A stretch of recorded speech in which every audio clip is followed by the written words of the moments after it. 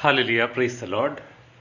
It is a joy to once again come before the holy presence of God and meditate upon the scriptures. And today for our meditation, let us turn to 1 Thessalonians chapter 5 verse 16 to 18. 1 Thessalonians chapter 5 verses 16 to 18. I will read it. The word of God says, "Rejoice always, pray without ceasing, give thanks in all circumstances, for this is the will of God in Christ Jesus for you." These three simple verses, which can be easily by-hearted by any one of us, are part of Paul's practical instructions to the believer concerning their spiritual health. What is especially important about these three verses is that they represent our attitude towards God rather than an attitude towards men of God or brethren or families or church. They are also notable for their brevity. These are very short statements. And also the commentators note that in the original Greek language, these three instructions that are mentioned, rejoice, pray, and give thanks, these three are written as imperatives or commands. The motivation for these three instructions are because of the final verse which says, "This is the will of God concerning you." So it is the will of God about us that we rejoice always, that we pray without ceasing, and we give thanks in all circumstances. Now, these three exhortations go right to the starting point of a believer's attitude. The exhortation is towards constant joyfulness, towards constant prayerfulness, and towards constant thankfulness. Let's look at the first statement there. 1 Thessalonians chapter 5 verse 16 says, "Rejoice always." Now, a thorough and accurate understanding of Christian joy is essential for all of us. God's exhortation to us to rejoice always may sometimes seem to be rather absurd or almost impossible, given that we are living in the midst of various inevitable difficulties of life. But as a divinely inspired command of God, believers must obey that and must heed by it. It is something that we have to understand. It is the will of God concerning us. In fact, it parallels the instruction of Paul in Philippians chapter 4 verse 4, where the word of God says, "Rejoice in the Lord always. And again I will say, rejoice." Paul says this knowing that he was in the prison while he was writing this epistle. So it is possible for us to have an elevated state of spirituality even in the worst of circumstances. We can still rejoice in the Lord, and we can again rejoice. Many times in the Bible, we see God asking us to be joyful always and in all situations. Now, while he was aware of the various instructions and commands to rejoice, Paul also recognized the existence of negative human emotions like sorrow and distress.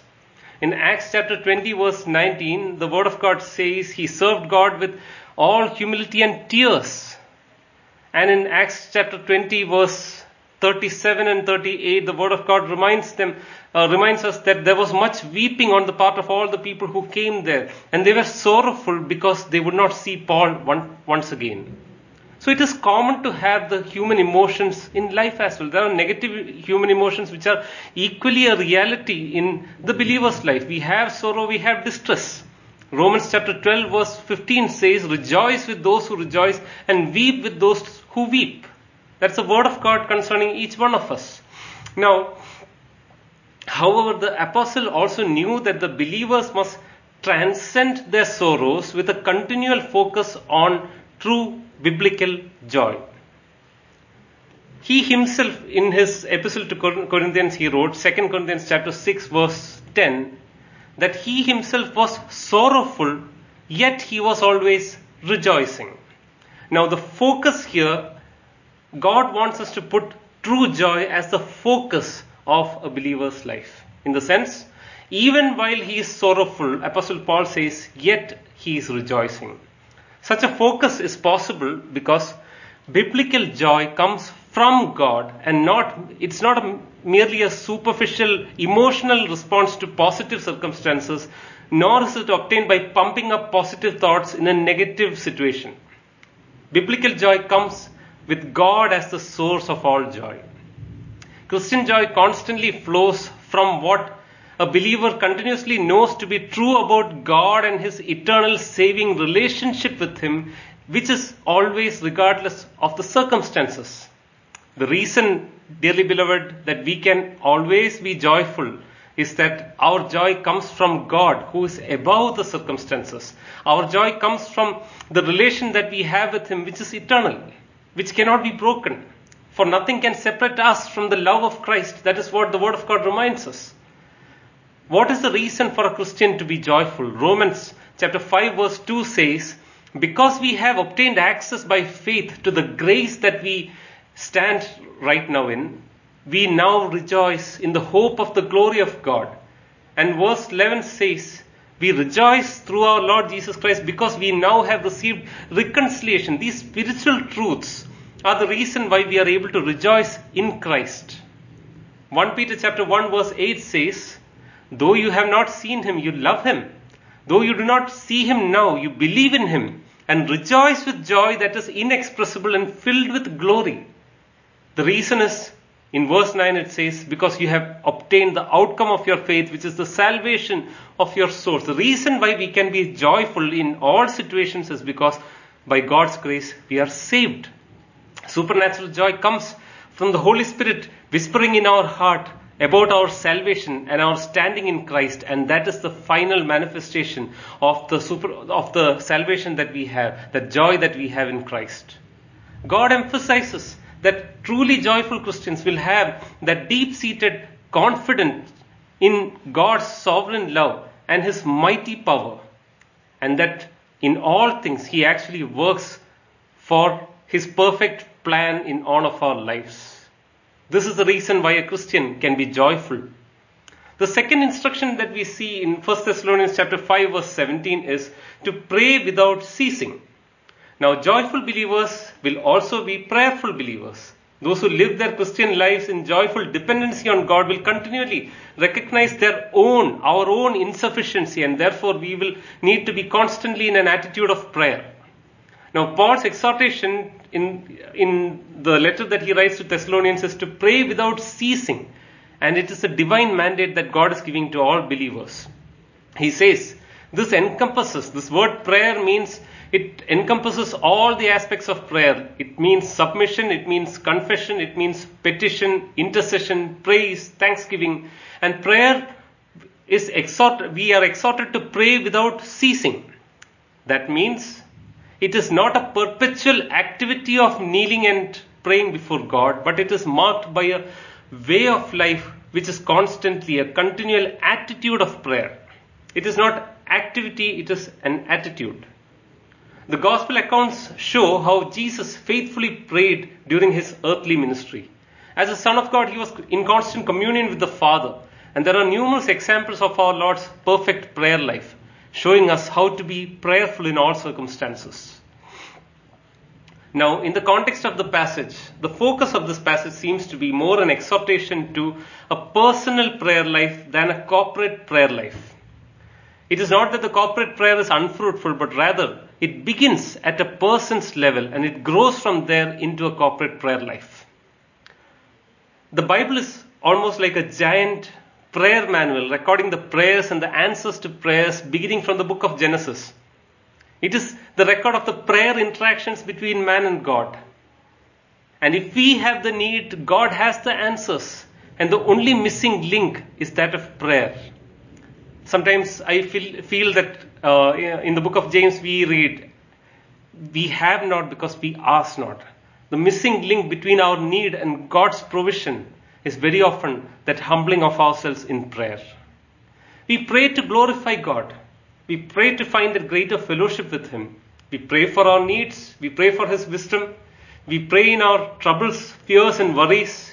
We pray giving thanks to Him. We ask Him forgiveness of sins and we pray to Him. We pray to Him for allowing us to grow spiritually. We pray in all these circumstances. As the old hymn says, "Oh, the pure delight of a single hour that before Thy throne I spend. When I kneel in prayer and with Thee, my Lord, I commune as friend with friend." This is the life that the Lord is calling us into. Pray without ceasing. Let your heart always be in a constant attitude of dependency and communication and communion with God. Lastly, we read in 1 Thessalonians chapter 5 verse 18, "In everything give thanks. Give thanks in all circumstances, for this is the will of God in Christ Jesus for you." Now, being unthankful is essentially a nature of an unregenerate heart. In Romans chapter 1 verse 21, the word of God says although they knew God, they did not honor Him as God, nor did they give thanks to Him, but they became futile and their hearts were darkened. Lack of giving thanks to God is the sign of an unregenerate heart. But when God regenerates an individual, when we become born again, we receive a new heart that longs to thank God in all circumstances. God's providence for our lives, His sovereign blending of all of life contingencies for our ultimate blessing, causes us to be thankful for everything in life, knowing that even the unpleasant things that we face today fits into God's eternal purpose for each one of us. Genesis chapter 50 verse 20 talks about the time when Joseph looked at the providence of God and he thanked God because it all worked together for him. Genesis 50 verse 20 says, "But for you meant evil against me, but God meant it for good, to bring it about so that many people should be kept alive as they are today." And one of our favorite and famous verses in Romans chapter 8 verse 28 says, "And we know that for those who love God, all things work together for good, for those who are the called according to His purpose." Paul exhorted the early church to express their thankfulness to God, and thereby he wanted the early church to be distinct from the ungrateful and unbelieving culture that was around them. In Ephesians chapter 5 verse 3 to 4, the word of God says, "But immorality or impurity or greed must not even be named among you, as is proper among the saints. And there must be no filthiness or silly talk or coarse jesting, which are not fitting for a believer, but rather instead let there be a giving of thanks." We are not to follow the culture that is around us. We are not to give ourselves to all these failures spiritually, but rather the Lord wants us to have a heart that is filled with thanksgiving to Him. Even in great times of anxiety and fear and worry, it is the prayerful attitude of thanksgiving that should characterize a believer's life. Philippians chapter 4 verse 6 to 7 tells us, "Do not be anxious about anything, even in the worst situations. Let in everything by prayer and supplication, along with thanksgiving, let your requests be made known to God." Dearly beloved, Paul's statement finally wraps up the whole thing and says, this is God's will for you in Christ Jesus. It combines all the three commands in this passage. The command to rejoice always, the command to pray without ceasing, and the command to give thanks in all things. It is God's will that those who are in Christ Jesus should express constant joy, constant prayer, and constant thanksgiving. And God not only mandates these expressions of righteousness, but He makes it possible for believers to give heart to them and give voice to these attitudes. And also God is pleased when we worship Him through constant joy, through constant prayer, and through constant thanksgiving. May the Lord enable us to come to these experiences in our life and let our lives be characterized by one of constant prayer, thanksgiving, and joy.